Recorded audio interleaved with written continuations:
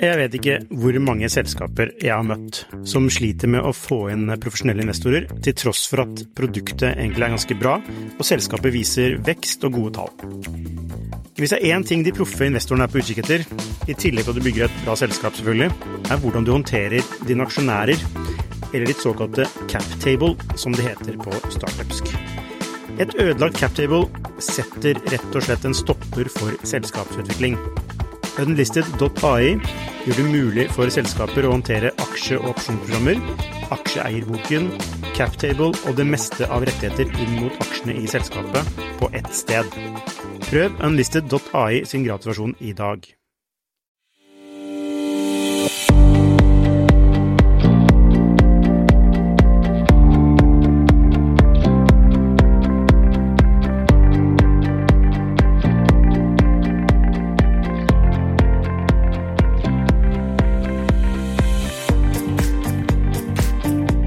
Hei og velkommen til Shifters podcast. I dag har vi med oss Torbjørn Bull Jensen, som er CEO og medgründer av Arcane Crypto. Velkommen, Torbjørn.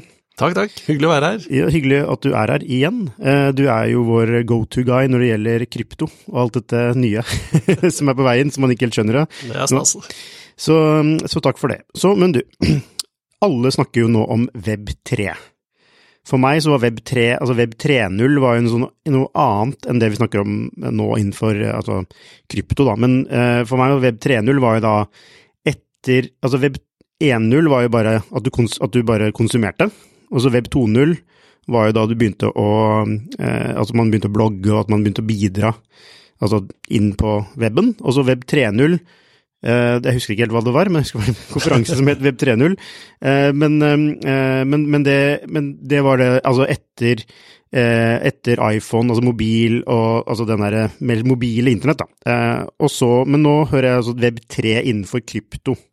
Ja, altså disse begrepene hvor man prøver å dele det i epoker har jo ikke noen sånn klar definisjon. Men det er jo litt som du sier, det første var det åpne internett hvor hvem som helst drev og satt opp nettsider.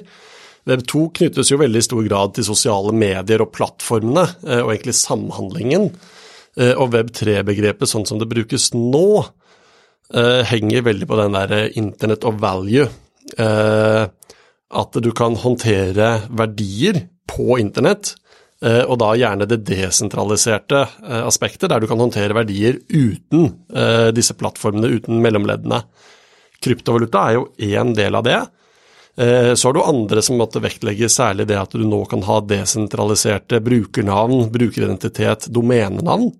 Det er jo ikke så mange av oss som går rundt og tenker på dette til vanlig, men det er en organisasjon i USA som heter ICANN, som styrer alle verdens domenenavn, og gjennom organisasjonene på mer regionale nivå, men liksom alle domenenavnene er sentralt styrt. Og en del av Web 3-bevegelsen, altså den rundt self-sovereign identity og decentralized identifier, som det så fint heter, de er veldig på den at nå kan vi desentralisere vekk ICANN. Mens du har jo da de som er veldig innenfor såkalte non-fungible tokens, NFT-er, disse kunstverkene, billetter, altså, de er veldig på det aspektet at nå kan vi utveksle verdier, og ikke bare kryptovalutaer og penger, men også eiendomsrettigheter over internett. Så det er en litt sånn sekkepost, men som fanger opp et paradigmeskift, der man ser for seg at man hadde en epoke der internett var veldig åpent og fritt, hvem som helst kunne gå ut på det åpne nettet. Så har du hatt en periode hvor det har blitt snevret inn, det har blitt plattformene som dominerer, det er liksom Facebook, det er Google, og nå går det på en måte ut igjen til en redesentralisering. Og det som gjorde at man fikk sentralisering på Web 2 var jo nettopp det at det manglet desentralisert infrastruktur for verdihåndtering, og det bringer disse blokkjedene, kryptovalutaene, litt sånn i brett da. Men hvordan får man tillit til et sånt system? Altså det jeg lurer på, hvis noe går galt, hvem er ansvarlig? Altså det er veldig tydelig at Facebook er ansvarlig hvis noe går galt med Facebook, eller noe går galt i samfunnet, så skylder alt på Facebook, og det er med rette. Men altså hvem stilles til ansvar? Her er det jo dette er jo et spørsmål med mange svar, avhengig om du liksom spør en jurist eller en ingeniør. Det enkle, litt sånn banale svaret er at du har ansvar. Med den desentraliseringen som gir deg full kontroll over dine egne verdier, din egen identitet, din egen tilstedeværelse også i den digitale sfæren, så følger det et fullstendig eget ansvar. Litt sånn hvis du hadde stilt spørsmål, hvem det som har ansvar for å passe på pengene i den fysiske lommeboken din? Hvem det som har ansvar for å passe på deg når du går rundt på gaten og at du ikke blir påkjørt? Det deg selv. Men når det sagt, så det jo plattformer som folk bruker. Ja. Og en del av disse prosjektene desentralisert i navnet, men ikke i praksis. Så i mange tilfeller så har du både mulighet til å identifisere aktører som står bak, og noen av de som står bak har også mulighet til å bruke det at de semisentraliserte til å influere systemet. Og det skaper mange juridiske, interessante problemstillinger, som foreløpig veldig uavklart. Men ikke det et paradoks? Jo, det et paradoks, og det jo det som gjør det så vanskelig å navigere. Så når du spør hva det som skaper tillit, så det ikke det at folk faktisk kan sette seg ned og finne ut av og utlede hvem det som egentlig sitter bak, og hva desentralisert, og hva det som ikke det. Det erfaring som skaper tillit. Når brukere dag etter dag har kunnet gå på apper og nettsider som så enkle at de får til å bruke dem uten å være veldig kyndige, så vet de ikke helt hva som skjer under panseret, men de blir fornøyd med noen aspekter som disse systemene kan gi dem. Hvis det var fordi de var desentraliserte, så det ikke brukerne så opptatt at de desentraliserte for the sake of it, men de opptatt av at de får de tjenestene som leveres. Ja. Risikoen med dette at det mye lettere å levere en god brukeropplevelse som sentralisert, og så klistre på litt klistremerker og si at man desentralisert, og det kan da ta flere år før de systemiske svakhetene som kan være knyttet til på en måte, single point of failure ved sentralisering viser seg, så du kan ha fått bygget tillit med millioner eller titalls av millioner brukere, og så plutselig så rakner det hele. Så det på en måte noe av risikoen som ligger i det. Men, så det erfaring som skaper tillit? Det erfaring som skaper tillit. Altså, hvor mye vet du om når man snakker på internett, det liksom ikke så mange som egentlig skjønner hvordan de huleste vis sanntid fra den ene siden av verden til den andre får både bilde og lyd. Så det å tro at du ikke kan stole på noe annet enn det du vant til, egentlig litt rart? Fordi, man tenker jo det, ikke sant? Jeg husker bare når vi skulle kjøpe elbil for veldig mange år siden, så var jeg litt sånn usikker, for rekkeviddeangst var et sånt begrep, ikke sant? Men med bruken, så forsvant den fullstendig. Fordi så fikk jeg tillit til Så det to ting som skjedde der. Det ene var jo at de første bilene hadde jo helt elendig rekkevidde og dårlig monitorering og dårlig informasjon til deg. Så hvis du ble veldig erfaren med den, så kunne du da kjente du bilen din, så visste du hvordan den var i kuldegrader og hvordan den var i plussgrader. Men det andre, og det kunne funke for noen elbilentusiaster, men det som har skjedd at elbilen har fått lang rekkevidde, de har fått bra rapportering på avstand, og de håndterer kulde ganske bra. Så brukeropplevelsen har blitt så mye bedre, som har gjort at et bredere spekter av befolkningen kan ha tillit til elbil. Og det samme skjer vi innenfor kryptovaluta, der det var veldig vanskelig å bruke disse appene, og det var ikke så intuitivt, og du måtte gjøre masse manuelt, og du måtte ha masse systemforståelse for å skjønne den informasjonen du ble presentert. Nå både flere som har blitt vant med det, det flere mennesker som nå vet hva det vil si å ta en backup, skrive ned 12 ord på en lapp og putte i en safe, men enda viktigere så applikasjonene bruker blitt så utrolig mye bedre. Okay. De har fått lengre rekkevidde, og de har fått bedre kjøreegenskaper. Ja, ikke sant? Og da når man bruker den bilen, så erfarer man jo at det går bra, og derfor bygges det også tillit. Det ikke mange som ikke har tillit til at bilen skal ta dem dit de skal, når de vet hvilken rekkevidde den bilen har. Det ikke sant? Jeg kjører Leaf hver dag, jeg. Ja, 15 kuldegrader og freser inn til byen. Ja. Så, men du nevnte desentralisert finans, som en sånn slags, det en sånn motsetning til sentralisert finans, obviously, hvor du har sentralbanker, et sånt tradisjonelt system, da, hvor alt sentralisert. Men dette nye da med Web3, det betyr at finans, tar man finans ut av det? Det blir mer desentralisert ting? Så det begge deler. Finans en veldig viktig del av Web3, altså systemer for å låne, spare, investere, forsikre, tradisjonelt finansielle tjenester. Men det interessante at denne infrastrukturen i disse åpne blokkjedenettverkene en generell infrastruktur for å håndtere digitale verdier.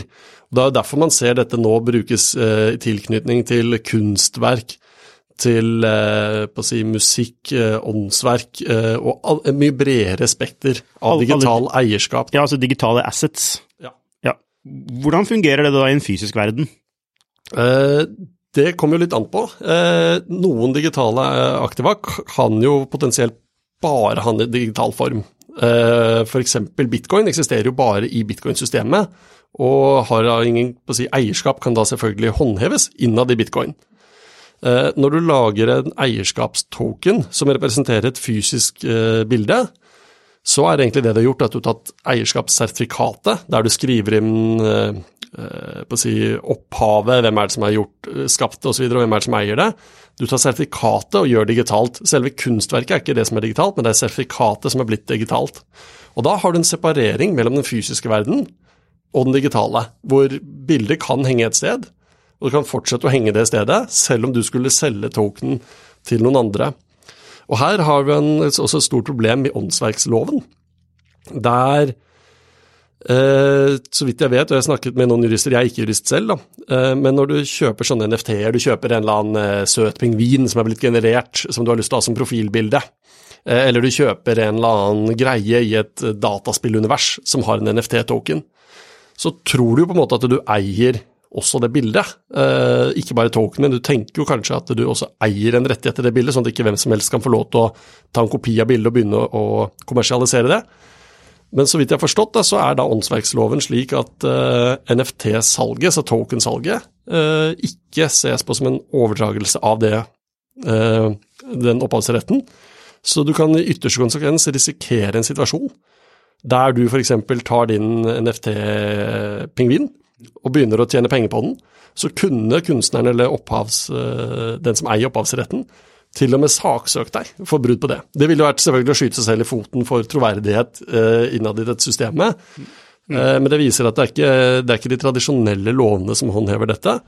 Det er mer en blanding av spillteori og felles enighet om at man bruker disse regnskapssystemene som det egentlig er, til å holde eierskapsoversikt. Det er jo en utrolig interessant problemstilling som er sånn generell, da, ikke sant? Altså, i hvilken grad henger regulering med teknologisk utvikling?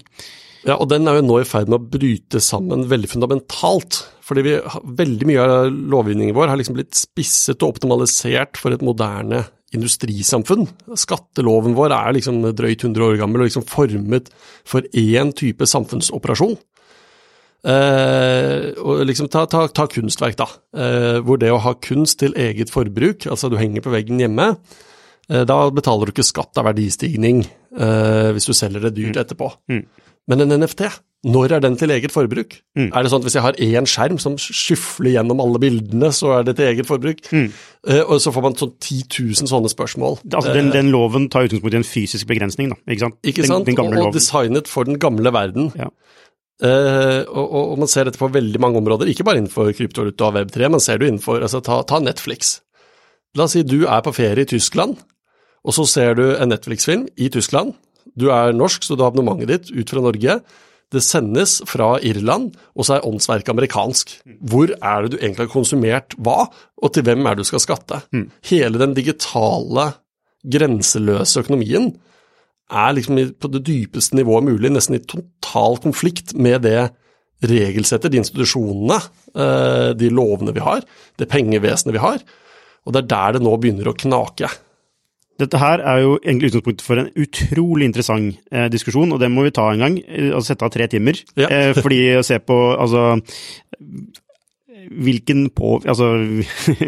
den kraften, hvilken påvirkning den har på alt det vi er vant til, altså alt fra demokrati til institusjoner og you name it, ikke sant? Det kan være utdanning, altså det påvirker jo hele systemet og hele vår virkelighetsoppfattelse. Det ser jo ut som det, og uten at vi skal gå inn i hele diskusjonen, så er liksom, det jeg har blitt veldig fascinert av det siste halvåret nå, det er nettopp det å se på historiske paradigmeskift.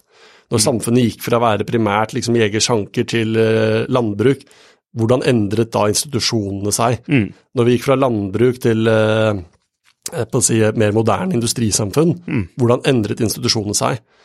Og jeg har veldig det synet at det ser ut som da faktorer som teknologi, klima, sykdom, disse typer sånn store eksogene faktorer, det som endrer hva slags institusjon vi har, ikke menneskets vilje.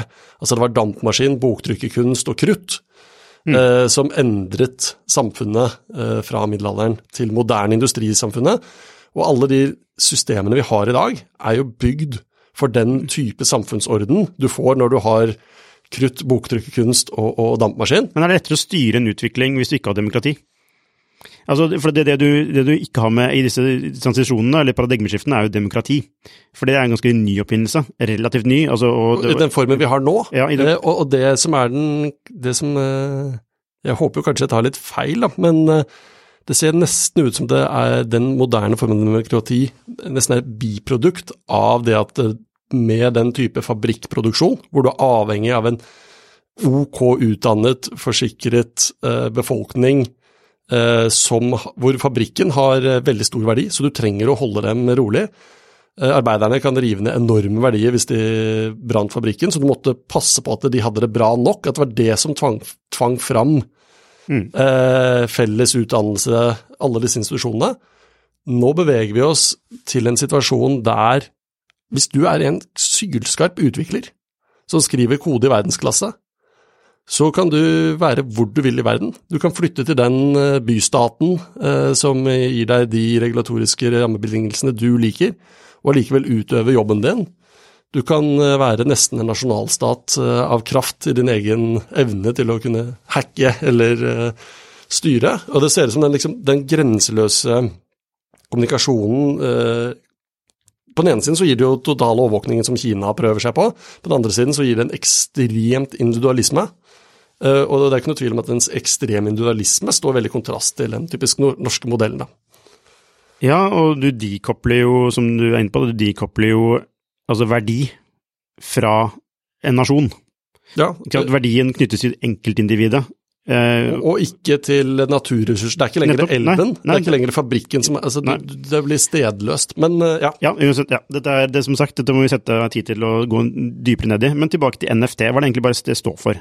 Non-fungible token. Ok, hva det fungible betyr? Fungible, hvis noe fungible, jeg vet ikke om det finnes noe godt ord på norsk egentlig, så betyr det at det helt likt, altså en klump med gull, lik en annen klump med gull hvis de har samme renhet og samme størrelse. En 100-lapp lik en annen 100-lapp. De helt likeverdige. En pose med kaffe helt lik en annen pose med kaffe, så lenge det samme bønner og samme kvalitet. Noen streker på et ark ikke det samme som noen andre streker på et ark. Hvis jeg prøver å tegne et skrik, så det ikke det samme som når Munch tegnet et skrik. Så når det non-fungible betyr at det ikke utbyttbart, det ikke commoditized, for å bruke nok et fremmedord, men altså det da unike ting. Unike tokens da. I motsetning til Bitcoin, i utgangspunktet skal da Bitcoin helst være så fungible, utbyttbart som mulig, så hvis jeg sender deg en Bitcoin, så det eneste du lurer på, har jeg fått Bitcoin? Ikke om jeg har fått Bitcoin 1 eller Bitcoin 2. Hvis jeg sender deg eierskapet til et eller annet kunstverk som en non-fungible token, så du veldig opptatt av at du har fått det rette eierskapsbeviset, en unik token. Ja, så det eierskapet av noe unikt. Det unike et poeng i seg selv. Og så behøver det ikke være, og hver token da identifiserbar. Så de kan jo egentlig være like i den forstand at det kan være 1000 konsertbilletter, som seg imellom fungible. Ja. Men det da en delmengde av liksom Men plass nummer 27? Plass nummer 27 liksom helt unik, og noe annet enn plass 28. Nettopp. Og da, du var inne på det, men dette med kunst jo en ting da. Vi har inntrykk av, altså NFT lik digital kunst, det så enkelt? Absolutt ikke, fordi det veldig mange ting, jeg nevnte jo billetter, som du kan ønske å spore på med liksom en unik tilhørighet. Men det jo da særlig i kunst dette har tatt av, digital og fysisk billedkunst, særlig digital hvor det forskjellige sånne små animasjoner. Man har hatt en periode med sånne autogenererte NFT-er, altså du setter opp en algoritme som skal lage da 10 000 forskjellige bildekombinasjoner, hvor det for eksempel en ape som grunnbilde, og så kan han ha med hatt eller med, altså du bare har masse deler som du da genererer. For meg høres det ut som en svær scam. Altså, skjønner du at jeg tenker det? Hvor mye har du sett på vanlig kunst da?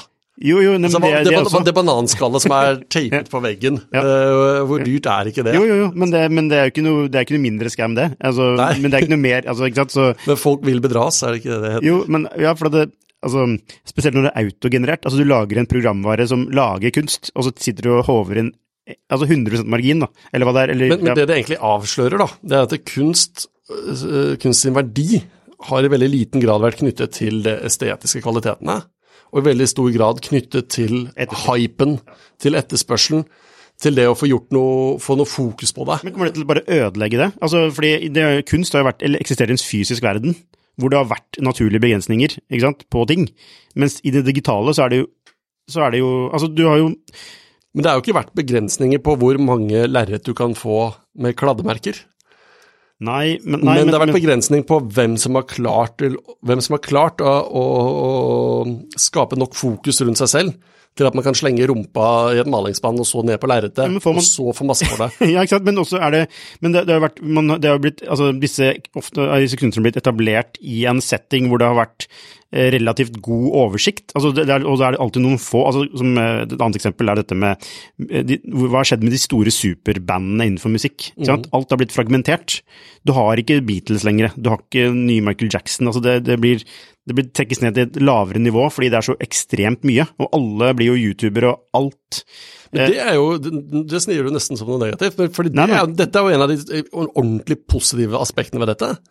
Det at hvis du en eller annen nisjekunstner, enten la oss si musikk eller billedkunst eller altså en eller annen uttrykksform, der markedet ditt kanskje noen få følgere i hvert land over hele verden, all den tid du hadde hatt en kunstform som var fysisk begrenset, du måtte sende platen eller et eller annet sånt, og så var det vanskelig for deg å kunne leve av kunsten din, fordi ingen av delmarkedene var store nok. Og så har internett gjort det mulig å sende bildefiler, sende lydfiler, men det har vært fryktelig dyrt og vanskelig å prosessere betaling fra hvor som helst. Hvis du skal kunne prosessere betalinger fra både Norge og Sør-Korea og Ghana og Kanada, så må du da har du en startup bare å få løst den betalingsfloken. Men med kryptovaluta, og da koblet med NFT-er, så kan plutselig disse nisjeaktørene finne sin nisje, og du får faktisk et ekte metavers, altså en ikke-fysisk verden, en digital verden, der denne geografisk avstand borte, finnes ikke lenger da. Altså, jeg sier ikke noe negativt i det hele tatt, altså. Jeg bare sier, det devaluerer altså den kunststrukturen vi har i dag da, hvor det noe som veldig mye verdt, fordi det veldig mye verdt, fordi veldig mange vil ha det, så får du nå en helt annet tilbud, fordi man kommer til å se en vekst av vanlige folk som flinke til å lage noe, som kommer til å lage noe, fordi de kan tjene penger på det. Men det, ikke sant, det nettopp det, det handler ikke om hvor flinke de til å lage noe fint. Fordi det akkurat den samme dynamikken. Hvem som helst kunne slenge rumpa si på et lerret. Og det minst like vanskelig da, i den digitale verden, eller kanskje vanskeligere, fordi du må konkurrere med hele verden om å få oppmerksomhet. Ja. Du må være den som klarer å gjøre det crazy nok til at alle verdens øyne ser på din pikselerte punker. Ja, men kunst har aldri handlet om at det skal være fint. Det har handlet om at mange andre vil ha det, derfor skal jeg ha det. Ja. Og derfor stiger prisen på det. Ja, og det jo en ting her, at det her har du jo priser som du både ser i sanntid. Du har jo, altså, før så liksom du måtte ta kunstverk på auksjoner, og det litt sånn seire kunstmarked. Det liksom ikke helt hyperaktivt, mens på NFT-fronten så har du jo fått den der 24/7-tradingen som du har i kryptovaluta på disse tokenene. Så du får hele tiden prising, og i tillegg så har du da de handelsplassene der det omsettes mest, anonym motpart. Og det gjør det jo veldig egnet hvis jeg hadde hatt en veldig stor pengesekk da, og du hadde lagd et NFT-kunstverk, så kunne vi da kjøpt og solgt det frem og tilbake anonymt, fått det til å se ut som mange bød på denne her, bare shit her, og den her var verdifull, og bare det at prisen blir så høy, gjør at vi får liksom forsiden på alle norske aviser og europeiske aviser dekker oss, som gjør at ja, men dette her, wow, så dyrt, og så kan vi dumpe den ut på første reelle kjøper som ikke bare var oss selv som pumpet prisen mellom hverandre. Ja, så du krever egentlig en litt sånn, kall det, altså man har nettvett, men altså NFT-vett, eller Web3-vett. Web3-vett kreves absolutt, og det kjempevanskelig. Det jo nettopp det at hvis du har passordet til dine egne bitcoin, og noen får tak i det, så har du tapt, så ikke de dine lenger. Nei, verdien ligger i passordet. Det så volatilt, det så mye måter å kunne bli lurt på. Så folk som kjøper NFT-er nå, det en hype, det en boble, det ingen tvil om det. De må være klar over at dette bør, fra et spekulasjonsperspektiv, ligge i gambling-bøtta deres, altså det de villige til å kunne risikere å tape. Og det man ser at det utrolig mange som reinvesterer gevinstene sine. Så man har nå en sånn, folk tjener masse penger på at verdien på en eller annen sånn der kryptokunst stiger, og i stedet for å selge og så ta de pengene ut og bli gjeldsfri, så tar du veldig mye av de pengene, og så kjøper de enda mer kryptokunst. Og når hele bransjen gjør det, så løfter de seg selv opp til helt skyhøye verdier, men den dagen noen skal liksom trekke ut pengene, så kommer vi til å se som vi gjorde etter Initial Coin Offering-boblen i 2017. Det meste vil falle 90% eller mer. Ja, ok, så det ikke ditt råd å investere i NFT for å tjene penger? Men da må du gjøre det fordi du liker kunsten. Fordi du liker kunsten, eller fordi du har et bevisst forhold til det å kjøpe lottokuponger. Ja. Og det fair, da, men man må liksom... det en eller annen sånn... det forskjell på bevisst og ubevisst forhold til å kjøpe lottokuponger? Det veldig få som har et bevisst forhold, det veldig mange som tror de har det. Men det jeg mener at man lurer seg selv. Når du liksom, fordi hva det folk gjør? Jo, de følger med på et forum.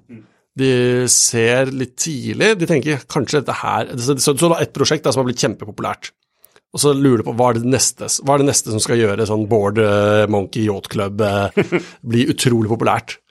Og så sitter du og sjekker forum, du bruker hele fritiden og hele arbeidstiden på å sjekke ut dette her, og så, ja, her tror jeg det Og når du da treffer der, så vi skrudd sammen sånn da, at da føler du deg bare så smart og så flink. Det som å plukke en aksje, så går den, og særlig den går fordi du trodde det og det kom til å skje. Da føler du deg udødelig. Og så tar folk mere og mere, og så det som da startet som lottokuponger, plutselig BSU og boliglånet. Ja. Så i dette tilfellet så gir erfaring tillit til egne evner, som egentlig ubegrunnet. Ja, og så det nettopp det at særlig når du har en sånn periode hvor alt stiger, altså alt i hermetegn, nå har du jo også fått en god skrell gjennom helgen her, men så det ekstra farlig da, fordi folk måler ikke hvor mye de gjør det bedre enn markedet generelt. De bare ser at de går opp, og så det veldig, veldig lett å glemme at den musikken kommer til å stoppe på et eller annet tidspunkt.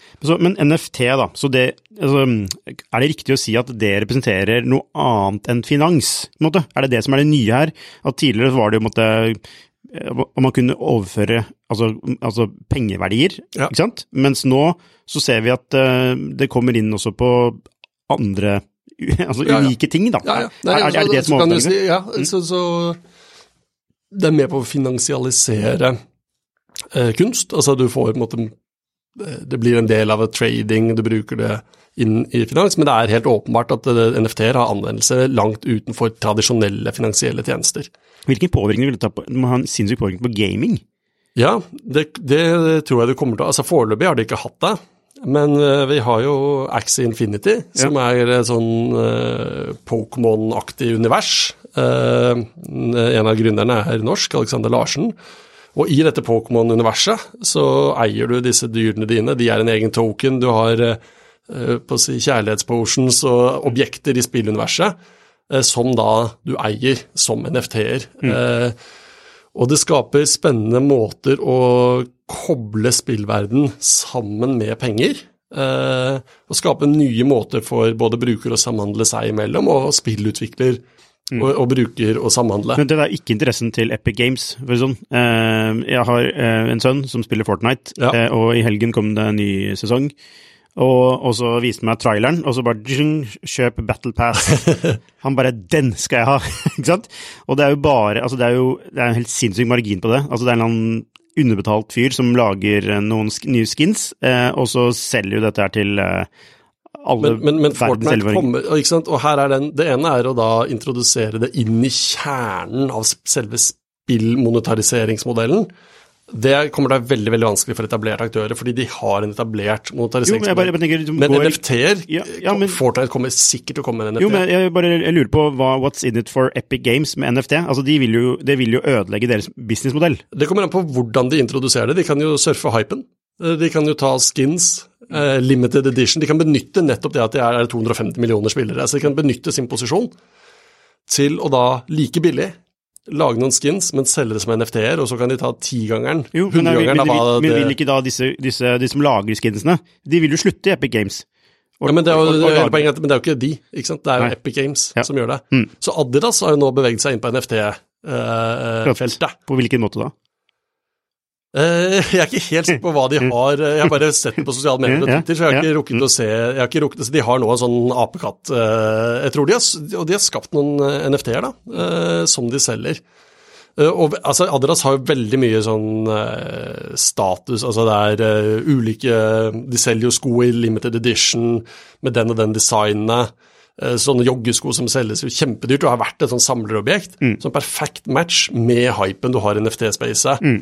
Så det du ser er jo at etablerte aktører som har folks attention finner enda en kanal for å monetarisere, og de kan få en enda høyere premium på det de gjør ved å surfe den NFT-hypen.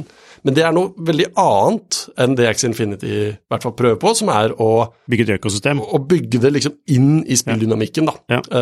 Men at Epic Games kan finne på selge liksom noen har en limited edition av skins som NFT-er og da ta 100 ganger høyere pris. Jo, det er bare sånn, altså, de har en forretningsmodell, den utfordres nå direkte, ikke sant? Altså, det er jo disse salg av disse skinsene som det er det de tjener penger på. Ikke sant? Altså det kommer en konkurrent til det, og så kan du si at de har en eksisterende distribusjon, så er spørsmålet om den er relevant da, i et nytt univers. Og det som er litt fascinerende her, her kommer det veldig an på liksom, både hvordan det ender opp med å spille seg ut, men også hvem som klarer å henge med i svingene.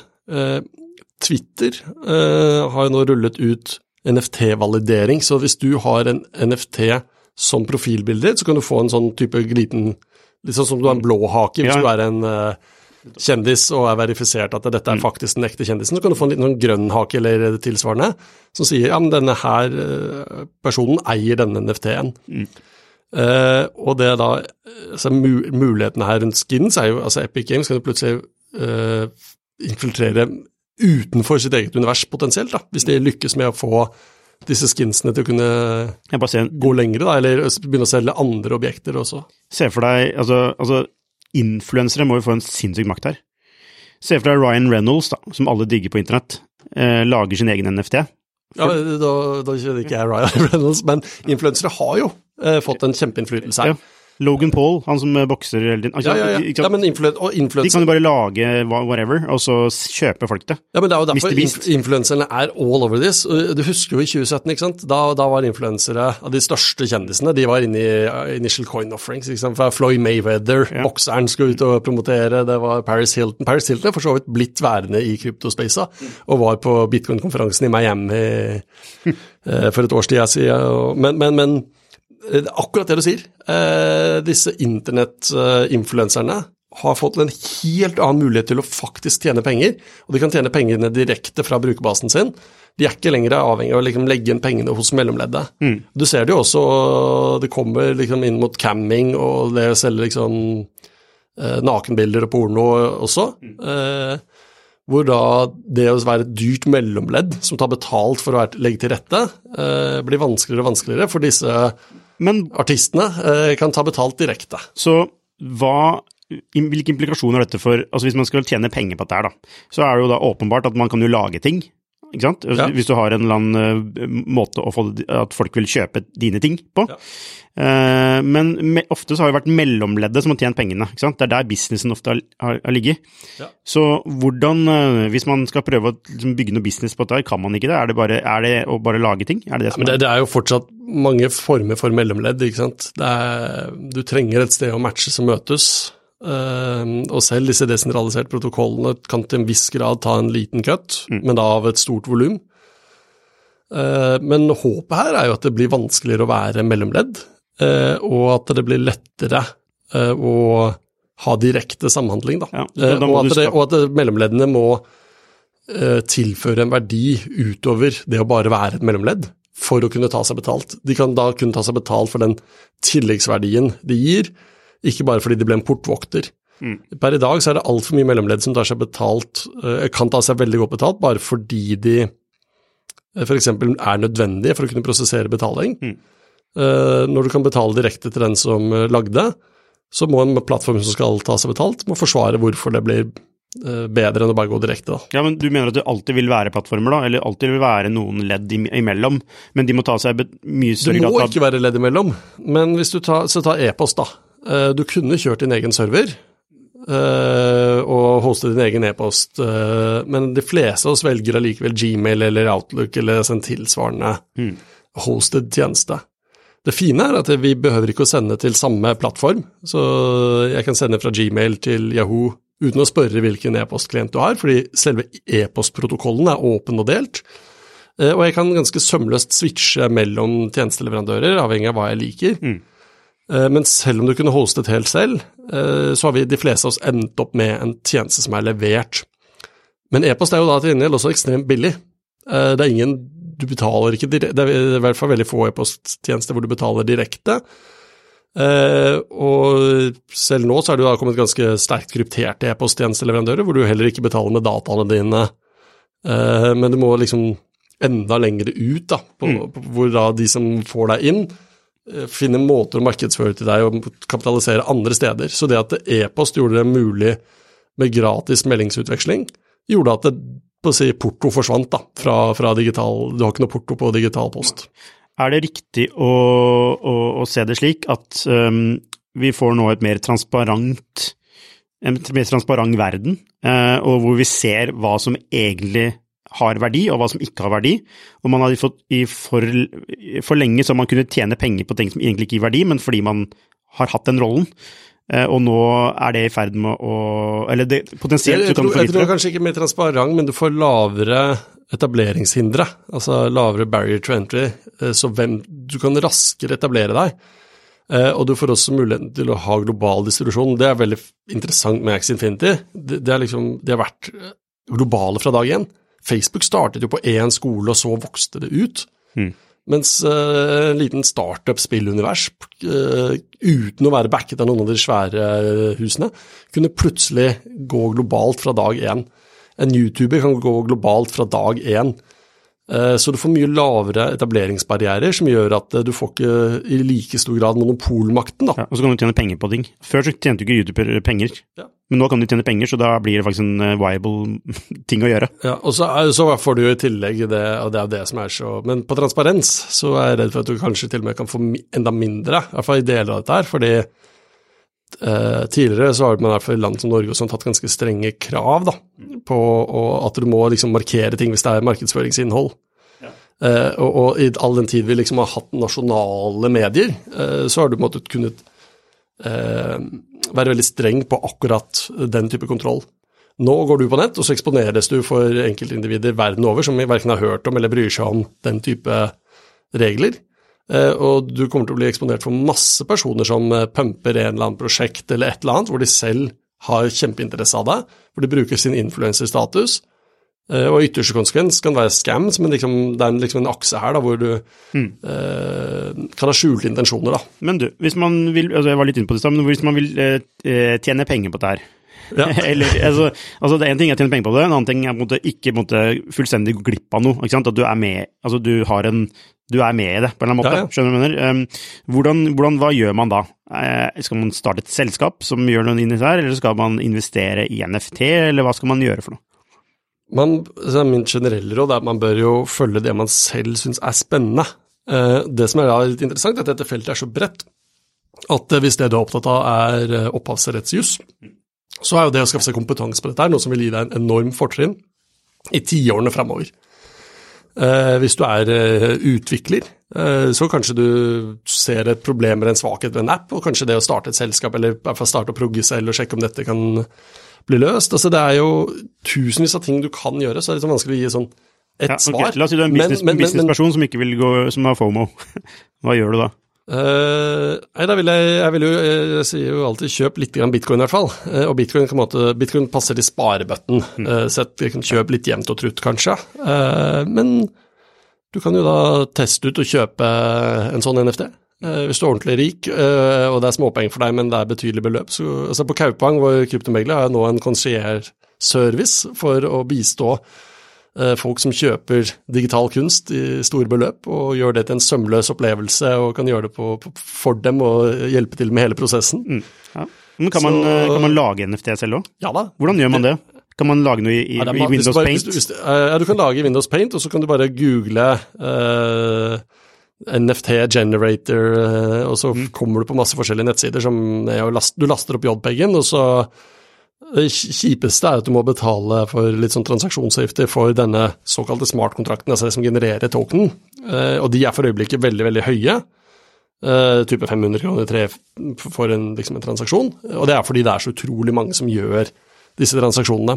Og det er jo litt interessant, fordi akkurat nå så er det altså hele desentralisert finans, for eksempel, alt som er bygget på Ethereum og sånt, er jo blitt ekstremt dyrt med transaksjonsavgiftene, fordi alle prøver å gjøre det på en gang, og grunnen til at det likevel flyr, er jo fordi vi er inne i denne boblefasen, hvor avkastning, hvis du forventer 100-gangeren i return uansett, så er du villig til å slenge, du bare må med, du bare må ha den neste NFT-en, du må ha den nå. Ja. Ikke sant? For I NFT så er vi i en boblefase, men er vi det også i tradisjonell kryptovaluta, man kan si det? Så veldig mye av det som skjer rundt desentralisert finans, veldig mye av det som skjer rundt NFT-er, ser for meg ut til å være en boble der FOMOen, Fear of Missing Out, skaper, jo lengre det varer, så ser det ut som det blir skjørere. Jo mer av pengene som da kun er reinvestering av høye verdier, altså du resirkulerer, og du får blåst det helt ut av proporsjoner. Det blir litt som å bygge korthus, og jo større det blir, jo mindre vindpust skal til for at det faller. For Bitcoin spesielt, så er jo også en sånn type dynamikk, og Bitcoin er jo veldig preget av det at det er så mye penger som sløsjer rundt i finans generelt. Samtidig så er det en litt annerledes dynamikk fra FOMOen i Bitcoin, der FOMOen i Bitcoin resulterer i at Citibank nå holder på å rekruttere opp et team på 200 ansatte. Det kommer til å sikkert mange feilansettelser der, men det bygges ut infrastruktur, det kommer inn i fondsmandater. Jo lengre FOMOen for Bitcoin varer nå, jo mer, det som kalles legger det grunnlaget for fremtiden. Grunnlaget for fremtiden, og det er man begynner å nærme seg en såkalt escape velocity. Altså når noe går i bane rundt en planet på grunn av gravitasjonen, men hvis det har for stor fart, så vil det bare bli slynget ut. Og for Bitcoin så er det nå en veldig sånn at farten øker, sånn at det er mer og mer påfallende at Bitcoin, jo lengre FOMOen varer nå, jo mer integrert i hele samfunnet kommer Bitcoin til å bli. Kan Bitcoin bli 100-gangerne det der i dag? I dollar, ja. Okay. Men det er også et spørsmål, kan dollaren bli en 100-del av verden her i dag, og det er også et svar på det som er dessverre at det kan absolutt skje. Ja, du tror det? Altså ikke i morgen da. Nei, det skjønner jeg. Men ingen nasjonalvaluta har stått seg evig, og alle nasjonalvalutaer har med jevne mellomrom blitt desimert. Det er en grunn til at hvor er ørene? Hvor er 5-øren? Hvor er 10-øren? Hvor er 50-øren? Det er en grunn til at disse ikke er i omløp lenger. Ja, fordi... Og det har vært selv uten hyperinflasjon. Ja, men ok. Det siste vi skal snakke om er jo nettopp den påvirkningen krypto har på nasjonalstaten, eller sentraliserte valutaer da. Og du nevner nå at valuta som dollar kan devalueres ganske kraftig over tid. Ja, og rundt 40% av alle dollar i omløp har blitt skapt sånn cirka det siste året. Ja, for hvorfor er dollaren mye, verdt noe? Det er fordi noen tror at den er verdt noe. Er det litt sånn? Ja, alle penger har verdi fordi noen tror det har verdi. Og så er det en veldig vanlig feilslutning som er å trekke fra det. Det er at og det å tro at noe har verdi, det kan skje med hva som helst. Og det er selvfølgelig ikke tilfellet. Det er en rekke forutsetninger som må være på plass. For dollarens tilfelle så har jo dollaren vokst fram da den var backet av gull, mens USA var veldig dominerende. All olje har blitt handlet i dollar. Nesten all betalingsinfrastruktur har vært bygd opp med USA som nasjonen for endelig oppgjør. Så det fortsatt sånn at i mange land, for eksempel i sør, hvis du skal sende mellom to land i sør, så vil du i mange tilfeller måtte gå gjennom banksystemet opp til Europa eller USA, og så ned igjen. Så dollaren har hatt en ekstremt dominant posisjon i kontrakter, i faktisk betalingsinfrastruktur, og som et verdianker først sikret av gull, men da Frankrike sendte skip i 71 til USA for å hente gull hjem, de var lei av det Charles de Gaulle kalte exuberant privilege, altså at USA kunne printe gjeld og backe det med seddelpressen. Så sa Richard Nixon at det nå midlertidig stenger vi konverteringsretten til gull. Jeg hadde ikke noe lyst til å gjøre opp gjelden etter Vietnamkrigen, og den midlertidigheten har jo da blitt stående, men dollaren forble dominant, og det var fordi alt var bygget rundt dollar. Nå energimarkedet flyttet stadig mer over til fornybart, som lokale markeder. Så dollarens relevans i energimarkedet, som et av de viktigste markedene man har i økonomien, vært fallende. Tilliten til USA som verdensener på vei til å falle, og med kryptovalutaer så har du en helt ny betalingsinfrastruktur som virkelig desimerer den etablerte dollarinfrastrukturens relevans. Nå står vi overfor en situasjon der Kina allerede piloterer i flere byer digital kinesisk sentralbankpenge.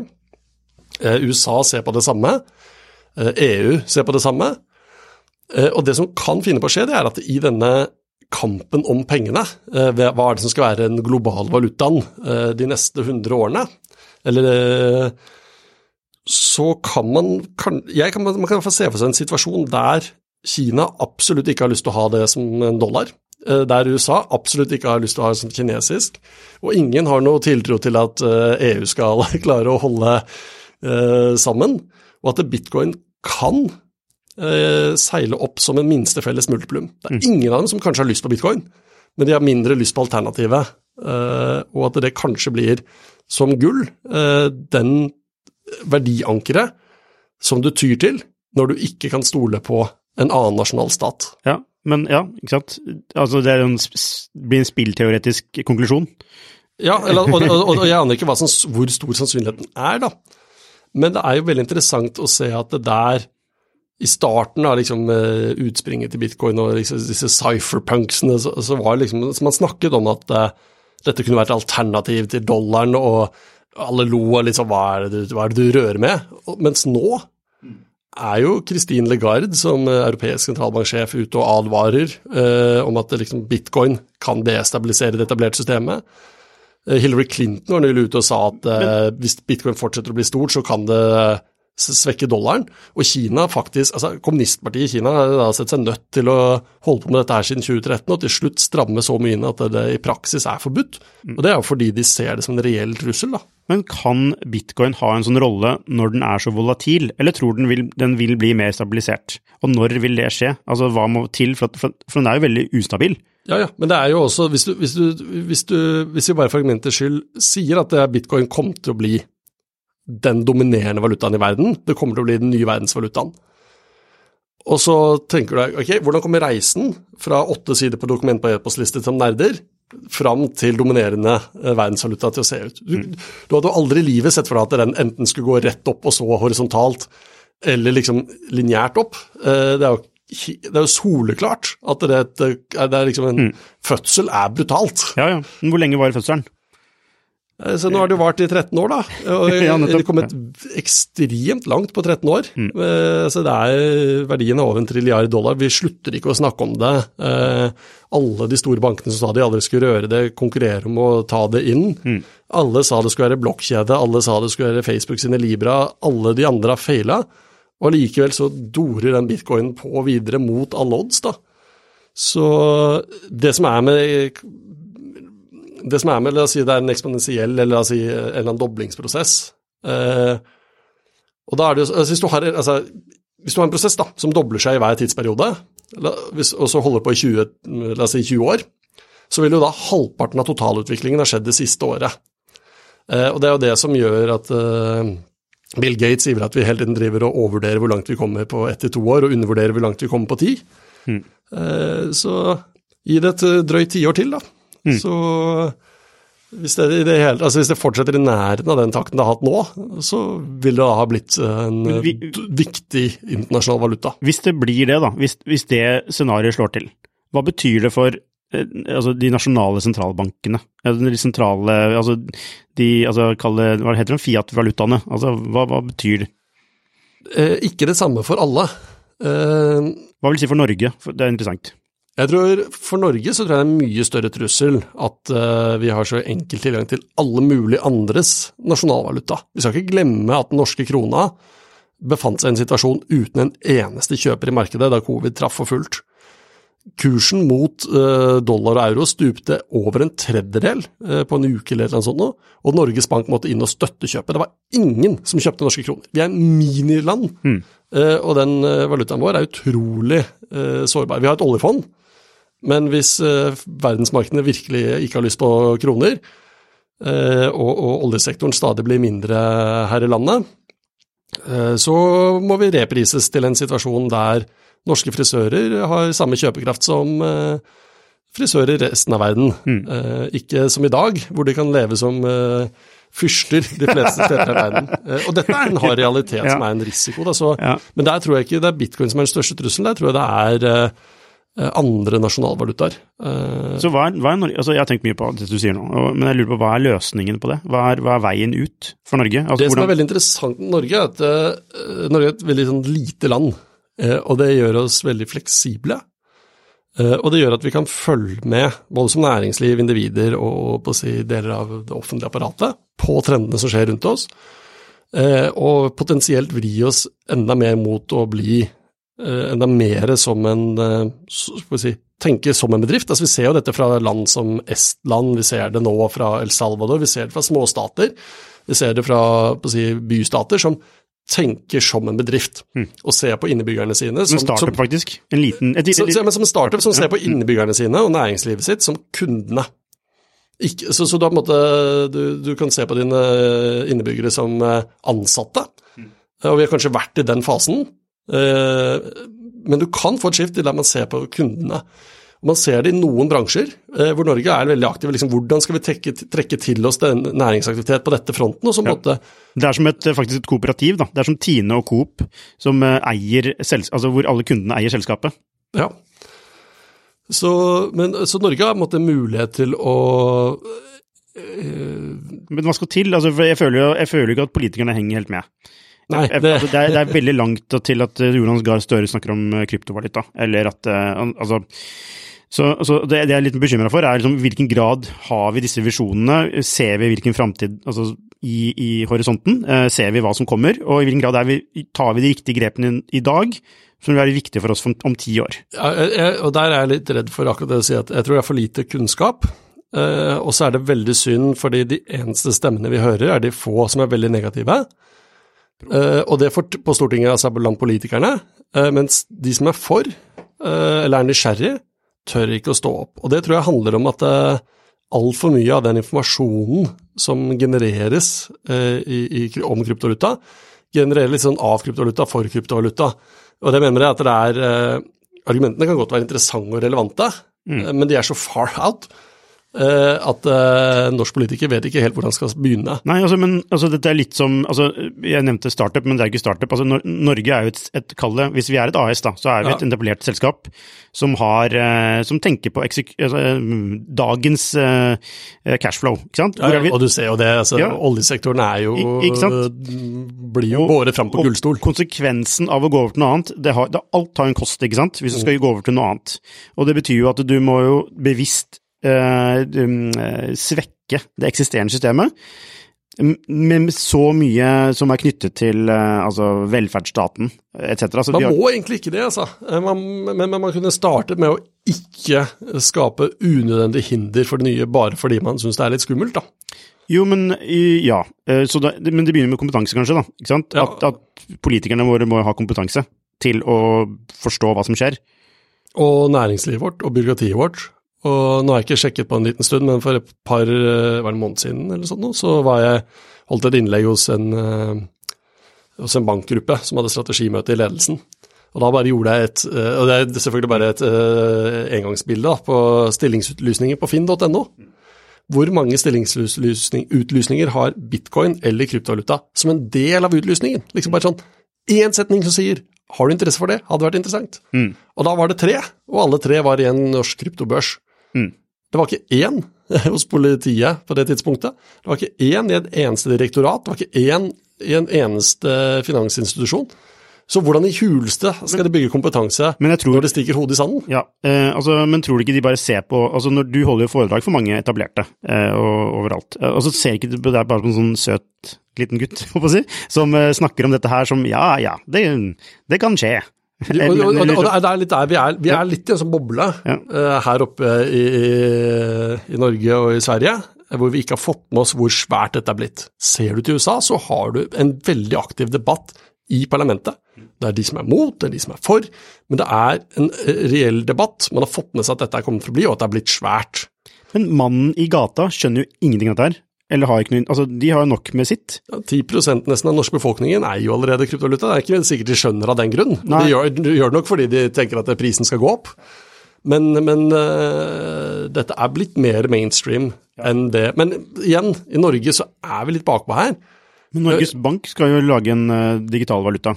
Eller utforsker det, ikke det? Og Norges Bank, der er vi faktisk utrolig heldige, fordi veldig mange andre sentralbankinstitusjoner i verden er veldig territorielle, og veldig sånn, jobben deres er å kjempe for deres valuta. Norges Bank er nesten unikt faglig forankret. De har, og sammen med det norske finanstilsynet, både Norges Bank og finanstilsynet i Norge, er veldig positive og åpne til kryptovaluta.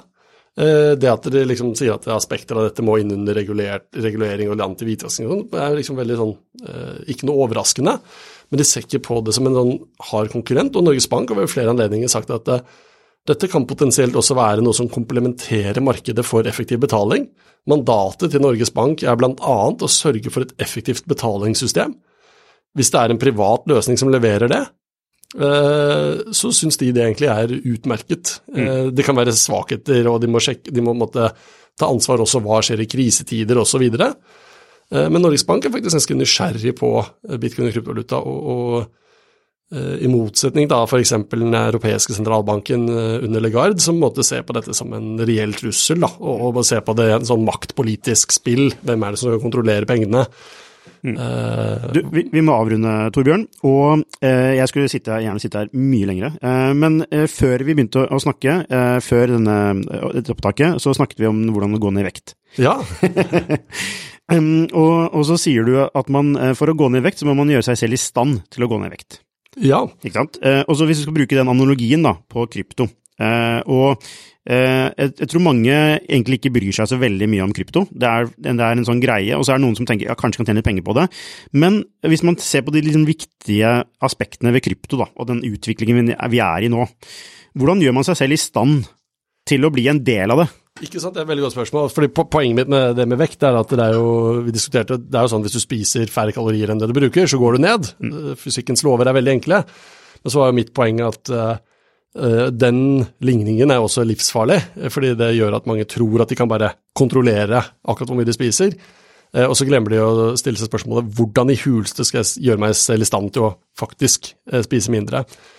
Og veldig mange av de som, det er faktisk en del som har lyst til å prøve å forstå kryptovaluta, men som ikke aner hvor de skal starte, og det er jo litt tungt. Hvis du skal måtte, men det jeg skal gjøre nå, det er å faktisk lese 3 timer hver dag, eller 2 timer hver dag. Og jeg skal bare begynne å lese, og så kommer jeg til å lese et eller annet sted som er helt feil først, men jeg skal bare over tid lære meg det. Ja, så hvordan blir man i stand? Men det er ikke det som går inn. En måte å bli i stand er jo da, og det er jo det som er litt sånn synd, men også sant, det er å investere litt.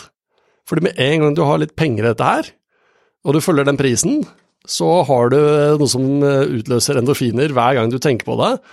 Og dette er jo en av kryptovalutaens store styrker. Det er at det suger folk inn. De kommer for penger. Mange går konk på veien eller blir for penger. Men den pengeinteressen gjør også at du får motivasjonen til å nøste deg videre. Du plutselig havner inn på Twitter og begynner å følge folk, og så synes du noen har noe spennende. Så det kan være gateway drug, jo gamble. Altså, jeg prøvde jo på det. Jeg kjøpte Ethereum i mai, fordi jeg trengte 100 000. Det skulle jeg aldri gjort. Men det som skjedde, det var at jeg satt og fulgte med på den her hele tiden. Og det jo idiotisk, og jeg har ikke tid til det, ikke sant? Jeg blir gæren, så jeg solgte det med litt tap. Hadde jeg sittet på noe, så hadde jeg fått de 100 000 da. Ja. Så det egentlig sier at det litt som sånn der smart teknologi som gjør deg at du kan trekke all maten du spiser og bli seende på den grafen hver bit i dag, men det hjelper deg egentlig ikke med det underliggende. Du bare blir stresset av det. Så hvordan kan du få det inn, hvordan kan du få en større forståelse for det som skjer? Altså en ting du har rett, ikke sant? Investere ett steg. Men altså, hvilke kilder, jeg har inntrykk av at alle disse kildene til krypto ofte enten mainstream media, som handler om at prisen går opp eller ned, eller så det disse kryptogreiene som helt sånn, som bokstavelig talt kryptisk. Da. Ja. Jeg må bare anbefale igjen da, Andreas Antonopoulos, som en ekstremt dyktig formidler, som har holdt på i veldig mange år nå. Enten YouTube-videoene han har, eller nesten enda bedre lese den, det vel 3 volumer nå, ganske sånn tynne renskrivninger og sorteringer av forelesningene, eller altså foredragene hatt, som heter det Internet of Money.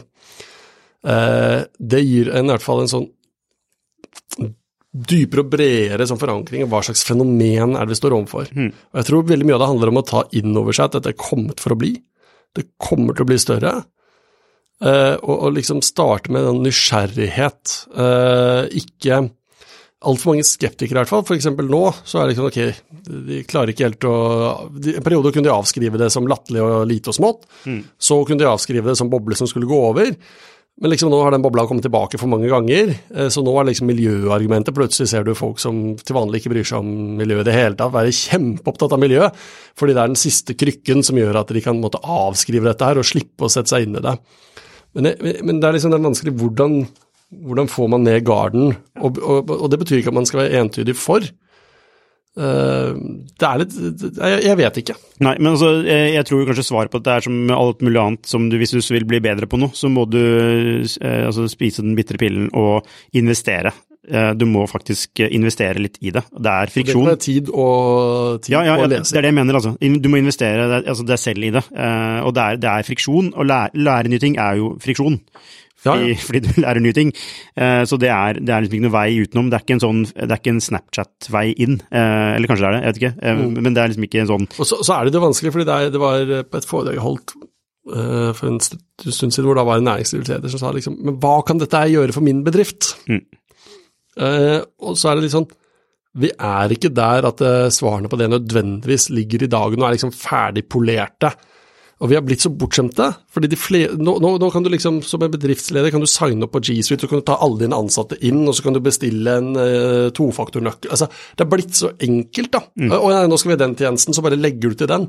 Det kreves ikke noe, liksom, og alle API-ene snakker sammen, out of the box. Men sånn var det ikke. Så liksom, hvis du våkna opp på slutten av 90-tallet, starten av 2000-tallet, og stilte deg spørsmål, hva kan internett gjøre for min bedrift, så var det sånn, ja, det det faktisk din jobb som fremadrettet næringslivsleder å gå ut og finne ut av. Og det kommer til å være vanskelig og klønete å kreve innovasjon, og det ikke klart. Om 10 år det klart. Men da ligger du også godt bak kurven da. Ja, ikke sant? Det jo en langsikt, du får jo ikke den kortsiktige verdien ut, ikke sant? Du får ikke en verdi ut på kort sikt, men du får den på lang sikt, og det gjør det krevende. Fordi en bedrift må jo leve på kort sikt. Ja da, og det gjør at for mange så kan det kanskje hende at det riktige å overse det, men liksom være veldig fokusert på de problemene man har i sin bedrift, og den dagen plutselig dette gjør betalingen din enklere eller løser problem for deg, så bytter du da.